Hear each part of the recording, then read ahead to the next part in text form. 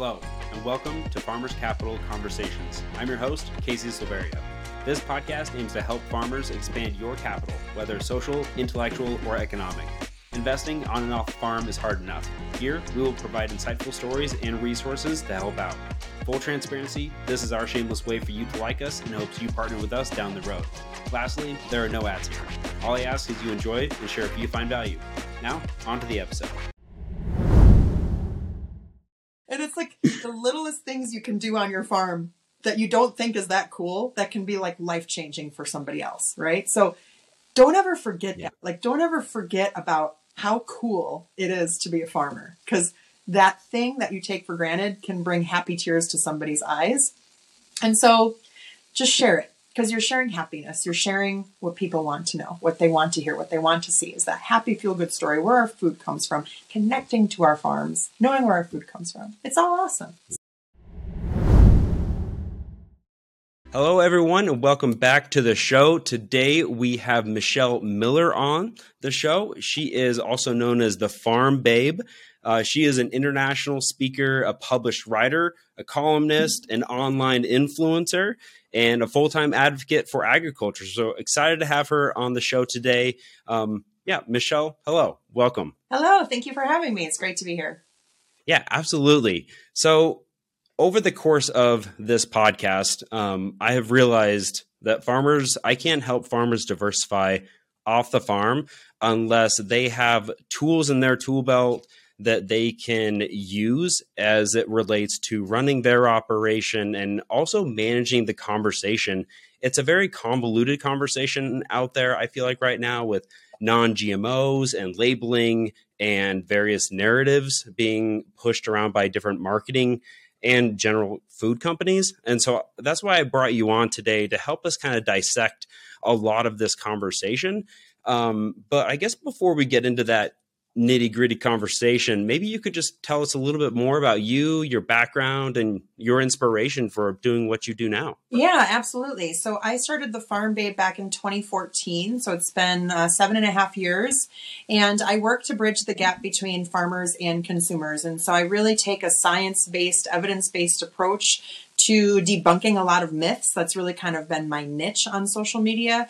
And so I started it really because I was inspired with a lot of the misinformation that's out there on the internet, whether that's regards to GMOs or so-called factory farming, some of these vegan, animal rights activists, anti-GMO activists, all this kind of stuff that's just not even true about our industry. Why I'm passionate about this is because I used to be one of them. And so I went to college in Los Angeles. I'm originally from Wisconsin. I grew up in Oshkosh, and I was like a 4-H kid. So a lot of my friends were farm kids. And after school, we would ride horses and do chores. And I loved 4-H and the farm life. But, you know, you ate some cheese curds as well, right? Oh, absolutely. You've got to have some good, like, Culver's fried curds with horse. Yeah. Ranch is like our 5th food group. There's 4 food groups, right? No, in Wisconsin. That's like 5. A juice category. Yeah, absolutely. Cheese curds are a category all on their own. But anyway, yeah, in high school, you know, you meet with your teachers and guidance counselors, and they tell you what you should major in. And everybody said agriculture. You should be a farmer. You should work as a veterinarian. You should, work with livestock. But I actually moved to Los Angeles and got a degree in fashion and worked for Gucci on Rodeo Drive. Because that's what farmers do, right? So it was the complete opposite of what I had loved, but I really just wanted to experience something else in life. But what happens when you're in an urban area, when you live in LA and Chicago, like I did, I spent most of my 20s in downtown Chicago, and, you kind of fall victim to a lot of misinformation or just kind of those social circles where people say, well, we have to go gluten-free and vegan and non-GMO and organic and all this stuff. And that's really what I believed. And I had a personal trainer and just, people in my network that, I believed were telling the truth, well-intentioned people believing that you had to follow and buy into these very expensive food labels in order to make proper decisions for your health or your family or the planet or whatever. So that was kind of my background. But what happened was I actually ended up, I met a farmer and I moved to rural Iowa. So instead of living in downtown Chicago, I moved to a town of 1,000 people and began farming with him. All right. So that was about a decade ago. And that's really when my learning started, was when he was growing GMOs and had feedlots and hormones and antibiotics and all these things that I thought were really bad. I started learning direct from farmers and became inspired to tell their stories, because if you look at a lot of people that believe bad things in the industry, they're well intentioned. Like, we all care about the planet, but the Yep. farmer's voice doesn't always get heard. And so I started the Farm Babe as a way to better talk about what we were doing on the farm. And it just has completely grown from there. I love that. You're taking all of the skills that you acquired in your education, your background with Gucci. You understand that perspective, Yeah. it seems like. And now you're able to use that perspective and really use it as a tool for agriculture. Yeah, for sure. And my degree is actually in visual communications, right? So it's kind of one of those things where communications, marketing, visual, display, anything like that. So what I did with Gucci was visual communications, like I did all the window displays and merchandising and stuff. But when you're running in those social circles, kind of like the Beverly Hills kind of crowd and the elitist first world problems, if you will, you kind of, you move into that perspective. Like, you believe that we have to eat a certain way and go to yoga class and, be little Miss Millennial. No offense, right? Because I think I might be one. Ooh, anyway, but when you go from that to the complete opposite side of the spectrum, when you go from downtown LA to, oh, I'm going to be raising sheep now. It's been really cool. And I absolutely fell in love with our industry. And so my ex and I are no longer together. I was in Iowa for most of my 30s. I'm 40 now, and now I live in Florida. So we went through a breakup, and during the pandemic, I moved to Florida, and now I live on a timber farm. So I've been traveling and learning about the forestry industry and just telling the story of our food and where it comes from. So it's been pretty awesome. Oh, that's a cool journey. And now you can use the same kind of skill set and then kind of twist it a little bit for the timber industry now. Yeah. And Florida is so cool because when you farm in Iowa, it's beef, it's pigs, it's corn, soybeans. It's kind of just your basic Midwest staples. And when you move to a place like Florida, that's hot and tropical year round, we've got sugarcane and citrus and fruits and vegetables, and just it's like hundreds of commodities, and timber is a really big part of Florida as well. So people think, oh, Florida, it's just like, yeah, it's Disney World and beaches. And it's like, no, like, it is, I think, the third biggest commodity state for agriculture in the country. It's very diverse. I had no idea that timber was in Florida. I assumed the citrus, but never timber. Yep. The northern part, kind of like the Florida panhandle, is one of the biggest timber producing areas in the country. Wow. Okay. The more you know. I know, right? I didn't know that either until I moved to Florida, and I was like, holy crap. Like, if you fly into Gainesville, like my home airport, it's beautiful. It's like just trees galore, like lots of pine, lots of hardwoods. It's pretty cool. It's been cool to learn about. Yeah, that's the more you know. Mm-hmm. It's kind of why I started this podcast. I was like, I admittedly, I don't ever claim to know very much about anything, because you're always learning. Things are always evolving. Especially with agriculture, like you said, there's hundreds of crops grown in Florida alone, and they each have they're all little economies. Yeah.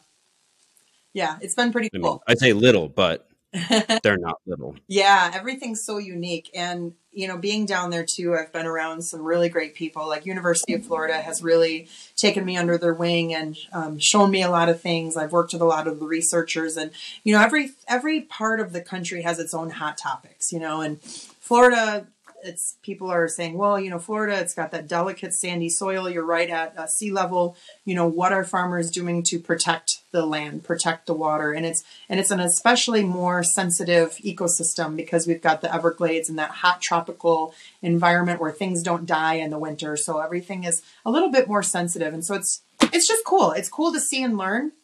And, it's a very, in my opinion, from what I've been learning every day, is it just gives me more and more of an optimistic picture of the future of food when you see just how much care and research is going into making the world a better place. Like, nothing's perfect, but when you see and talk to the industry experts and you see with your own two eyes and you look at the research and you understand it, it's like mind-blowingly cool.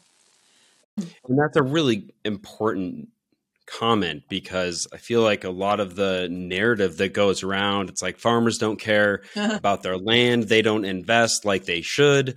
But I think farmers are one of the more sustainably minded folks out there 100%. because they understand rotational crops. Like if they understand if you deplete resources, you need to regenerate them in some way. Yeah, exactly. Yeah. It's, when people think farmers don't care, oh gosh, that just drives me crazy. I would say it's the opposite. But I think part of it too is like, that's why I started the Farm Babe. And like, I'm a keynote speaker too, right? So I travel to all these conferences, and one of my main topics that I deliver on is the importance of advocacy and telling your story, because people, you know, like myself, right? Like I can understand this when I lived in downtown LA or Chicago. When you think of big ag, you just think of some blank faceless corporation like a Monsanto or the government, or, you know, but it's like, so it's easy to just kind of think like a conspiracy theorist would just go, they, right? And it's like, they, like, they don't care about us. Who is they? Have you ever met they? Like, where does they work? You know? Well, they is a pronoun now, Michelle. So that's true. And I identify as a jelly donut today. Just saying. That's gonna. That sounds pretty good. But you know what I mean, right? Like everybody's. Like everybody's always like putting their misinformation, fear mongering, or whatever out there, and you know, but. We've got to tell the transparent side of who we are and realize that people love farmers, but they don't always love farming. And these are the same people. If you are a farmer and you care about the planet, you can be a large scale, so-called factory type corporate farmer. And you actually probably have the most environmental regulations than say like a smaller mid-size farmer. And so oftentimes perception is reversed, where people are like, oh, big ag doesn't care. And it's like, you are actually probably regulating big ag out of business, but like, we need to stop, because we need big farms to feed the world. 1% of the population are farmers feeding 100%. We can't expect the world to be fed off of fairies and pixie dust. You know what I mean? Like it's hard work, and we've got to share these stories and connect with these people that do it every day, you know? Yeah. Exactly. Yeah. Right now I'm dealing with a lot of the regulations, or getting into the nitty gritty with these carbon credits and, you know, carbon credit emissions and allowances and offsets and all of these things. And like you said, it's the big facilities that are really getting restricted on having to pay these, basically their fines. Yeah. But as we think about the listeners of this podcast, Michelle, we have farmers, we have real estate investors, all across the board. What are some tools that we can provide to our listeners today that, you know, help them have that conversation around, you know, what you deal with on a daily basis? Yeah. I mean, social media. Number one way to reach millions of people for free. And it's also a way to diversify your income. So, you know, let's talk about the title of your podcast, Farming for Passive Income. As you build a social media following, you can farm for passive income through social media. And so, you know, you look at some farmers that are also YouTubers, and they are easily making 6 or sometimes 7 figures off of telling their stories on social media. So like, we have to get out there. We have to be talking about it. And it can be a way for you to diversify your farm. Or, I mean, for myself, in the sense of starting the Farm Babe now, I guess it's been 7 or 8 years ago now, you know, I actually don't have time to be a farmer anymore. So I do the Farm Babe as a full-time occupation. Whereas some farmers say, no matter what, I am a farmer first and a parent and a spouse second, and the social media thing is third. For me, social media has take precedence. I don't have kids or anything like that. And so it's kind of like, this is the path that I've chosen, is you can have a full-time career as an advocate for our industry, which is pretty cool. It's 10 years ago that career probably didn't exist, you know? So I tell people listening to say, just get out there, start a TikTok, start a Twitter, start a Facebook. It takes a couple minutes to get going. You never know what could go viral, and it can lead to sponsors. It can lead to partners. It can lead to maybe, you hear stories about these YouTuber farmers that, you know, they sign these big sponsors with equipment manufacturers where, hey, you know, that $30,000 piece of equipment, you know, now you don't have to pay to use that, and you just have to do some posts, you know. So when you talk about income, the sky's the limit when it comes to, I mean, I've been gifted seeds, and when I was on the farm in Iowa, was gifted, you know, seeds and chemistries and all sorts of stuff that you can try on your farm for free in exchange for some social media posts, or maybe even get paid to post about it. I mean, this can be a very lucrative part of farming business diversification. So absolutely. I feel like there's so many other people executing this social media strategy, and they're doing it for shoes and yoga pants and Gucci brands like you once sold, but we're not really using that tool in the ag space. And I myself am a culprit of this. You know, I've never really been big on social media, but I've realized I kind of need to step into that channel a little bit more just to get the word out on what I do myself. I really believe in the product. I think it's very much needed. And so I myself am going into that. But I guess for me, you know, there's always mental hurdles. When I grew up, social media was never a thing. It just started becoming a thing when I was in high school, but posting online was never consistent. I was always scared to be vulnerable to my audience as well.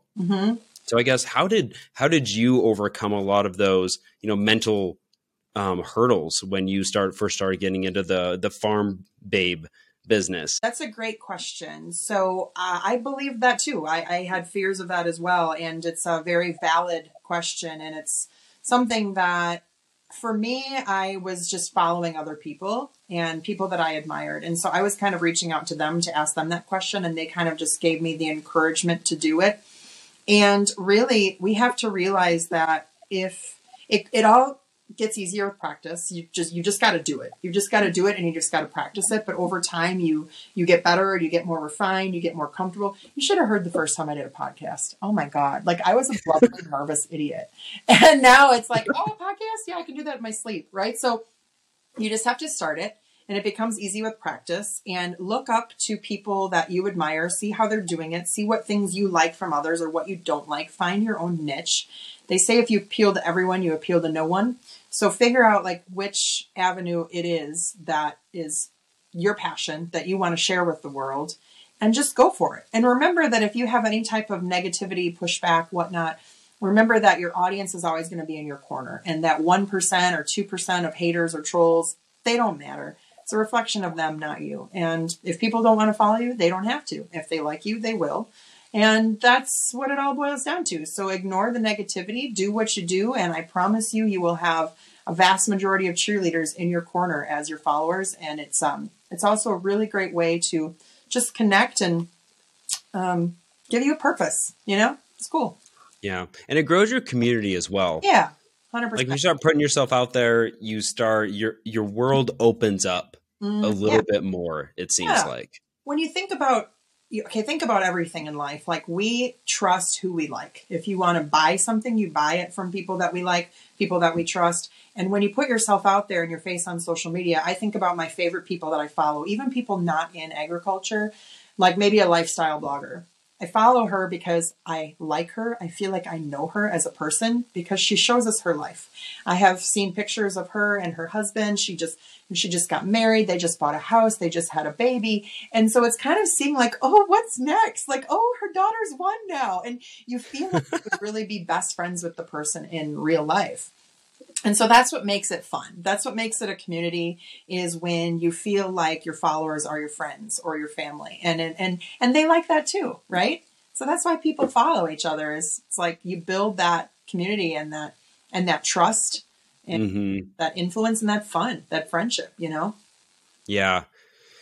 And to that note, I feel like people also put, social media influencers and just people who are more vocal on social media kind of on a pedestal, and think of them as, they're not a real person. But over the last year, I was getting over these barriers myself. I went to this conference in Miami, And these people in real estate that I really looked up to, they were there. I introduced myself, and it was just awesome because they wanted to help me. I wanted to help them. They were real people wanting to do good things for not only their investors, but for the world. And I was like, these are my people. Exactly. This is great. Yes, exactly. Miami's a good place for that too, I tell you. Yeah, I bet. Yeah, there's a lot of fun things that happen down there. That's for sure. Yeah, and the real estate industry down there is insane. I've been down there too and then learned a little bit about that myself. And whoo-wee, there's some high dollar stuff down there. Yes, indeed, that is true. And beautiful things as well. Yeah, lots of very passionate real estate people in South Florida for sure. Yeah. Earlier, Michelle, you talked a lot about, kind of niching down. If you talk to everyone, you talk to no one. I really like that point. How can a farmer who grows a variety of different crops, how can they niche down as simple and not make it overly complicated? If they understand the value of social media, but they're wondering, how do I even get started? What should I talk about? What is valuable to my audience? What are some of maybe a couple steps that they could follow there as far as niching down and getting out there? Yeah, great question. And if you look at the people out there on social media that are successful in our industry, you think about kind of what they do, right? Like you look at somebody like Zach Johnson, Millennial Farmer. All he does is super casual, candid, long form YouTube videos about what he's doing day to day. You talk to some guys that are trying different equipment types. You talk to some guys that take you on a journey through what seed or chemical, what programs they're doing on their farm, why they're diversifying, why are they doing what they're doing. You have some guys that just do goofy TikToks like Growing Corn 2020 on TikTok that's just out there dropping a bunch of F-bombs, and that's just him, unapologetically him. And if Tony wants to do it that way, Tony can do it that way. He's got a huge fan base because he just keeps it real with his raw thoughts that are just, hey, if you don't like a guy that's going to be opinionated that drops a bunch of F-bombs, he's probably not for you. But he's got a niche. My niche is myth busting. Maybe somebody else's niche is, like Megan Dairy Girl. She's really good at just day-to-day dairy farming tidbits of information. And her husband does his TED Talk Tuesday. His name's Ted. They're friends of mine. They're great people. But you just think about what they do. You got somebody like a New York Farm Girls that has started in high school, and now we're watching them over the years grow, get married, go off to college, move away. And that's just more of a personal blog, we love what they're doing in dairy advocacy. So I would say to other farmers, think about what it is that is really passionate to you. Like for me, I want to help consumers not fear their food. Maybe if you're listening to this, you say, hey, I really want to be the leader. I want to be the expert of my crop in my region. And you have the power to do that. Or you can say, hey, did you know that I won an award for XYZ? Did you know that I have the #1 yield in my state for XYZ? And you can go out there and talk about it. And people want to know, why did you get 900 bushel soybeans last week? Just kidding. Yeah, that's a little high, but hey, maybe someone had a fat finger.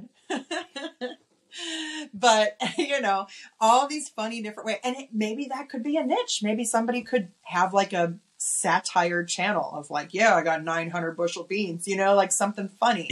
So the sky's the limit when it comes to thinking about what you want. I just gave somebody their freaking $1 million idea. I tell you what that just was.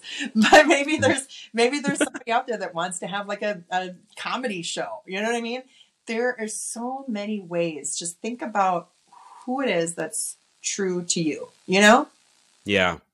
I think you bring up a good point. What's about people with, or I take my father, for instance. He's had many awards over the years for alfalfa seed.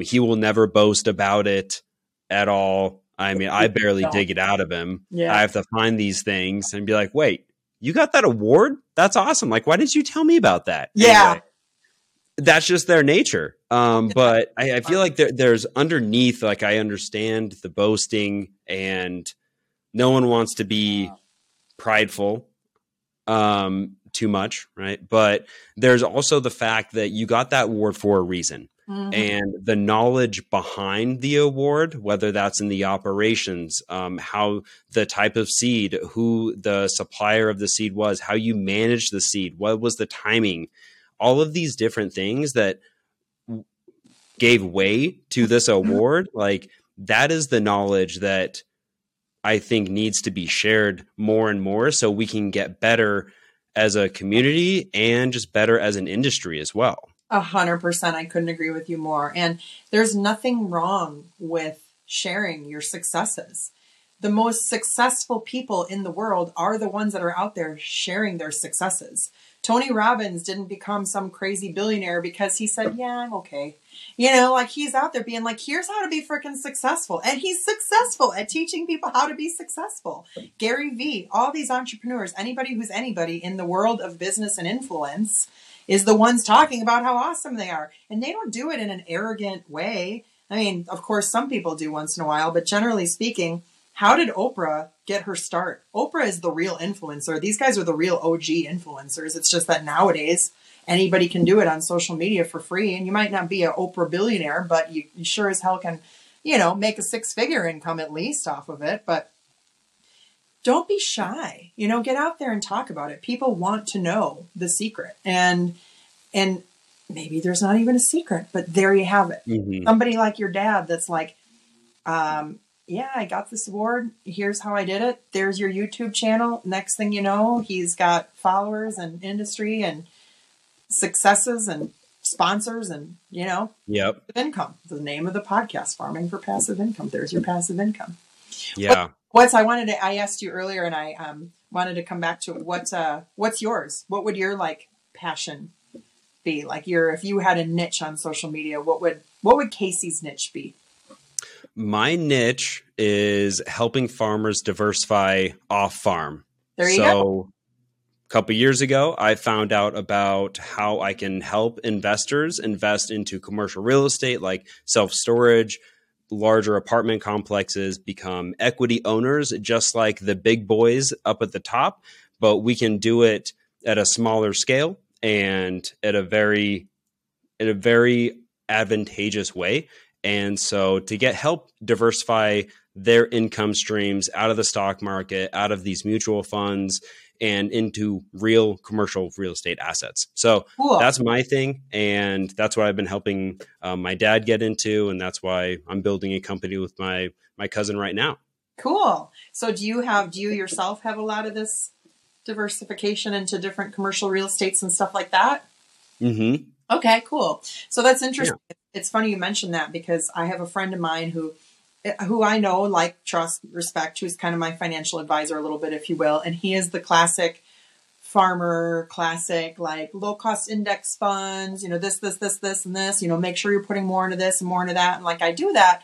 But at the same time, I'm like, but I'm also saving a lot. And I don't know what I'm saving for yet. But I feel like what you're talking about is something maybe I could use help with, or maybe other people can use some help with, where you say yeah, I don't know what I should do, but I should probably I keep saying, I'm just saving for something that comes across my desk. That's this cool farm opportunity or this cool land or whatever investment but for me, it's just kind of to your point of passive. I'm not actively looking for it. I just hope that someday I hear from a friend or somebody sends me a listing that's look at this. And I said, oh, that's a good long-term investment.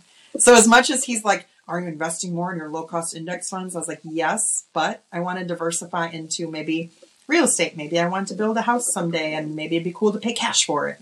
Just exciting things like that where you say, well, I've got this, but I want to do that and invest here and invest there. Never know what'll happen. Exactly. And my whole investment premise is I want to help farmers keep doing what they're doing at the local level, because I think the more competition, the better. I don't want to see farmers keep getting gobbled up. Yeah. And so I want to help create income streams that they do their due diligence, but we're managing the assets and doing the work for them. Cool. Makes perfect sense. I like it. Yeah. So it's less work for them, a little bit more work up front, perhaps. But at the end of the day, they don't have to go fix the plumbing or manage the tenants or fix the roof, all of these types of things. They already do enough of that on their own farms. Isn't that the truth? So you help manage those assets for them. Mm-hmm. Excellent. Yep. Cool. That's exactly it, Michelle. Well, we're coming up on the time, but I mean, Michelle, thank you so much for today. Is there one thing that you would like to leave our listeners? We've talked a lot about social media, how to get out there. Actually, before we close, I would love to talk about at least one of the myths you're busting right now. Yeah, I think one of my favorite myths to bust is on these so-called factory farms. Like, I hate it when people believe that livestock are raised in like these cruel, torturous conditions on large-scale farms, or people think that factory farmers don't care. But a lot of times it's the opposite, where it's like so-called factory or corporate farmers. It doesn't matter how big of a farm you are, that your values haven't really changed. So maybe you started off farming 50 years ago you started with 10 cows and now you got 5,000, right? It doesn't make you a bad person because your farm grew. Maybe it made you a better business person, and technology has evolved and comfort has evolved and genetics and all of these things that allow farmers to do more with less and take better care of animals than ever before. So I think one of my biggest take homes, especially coming from once believing in the factory farm myths, now coming full circle to feeling the opposite way.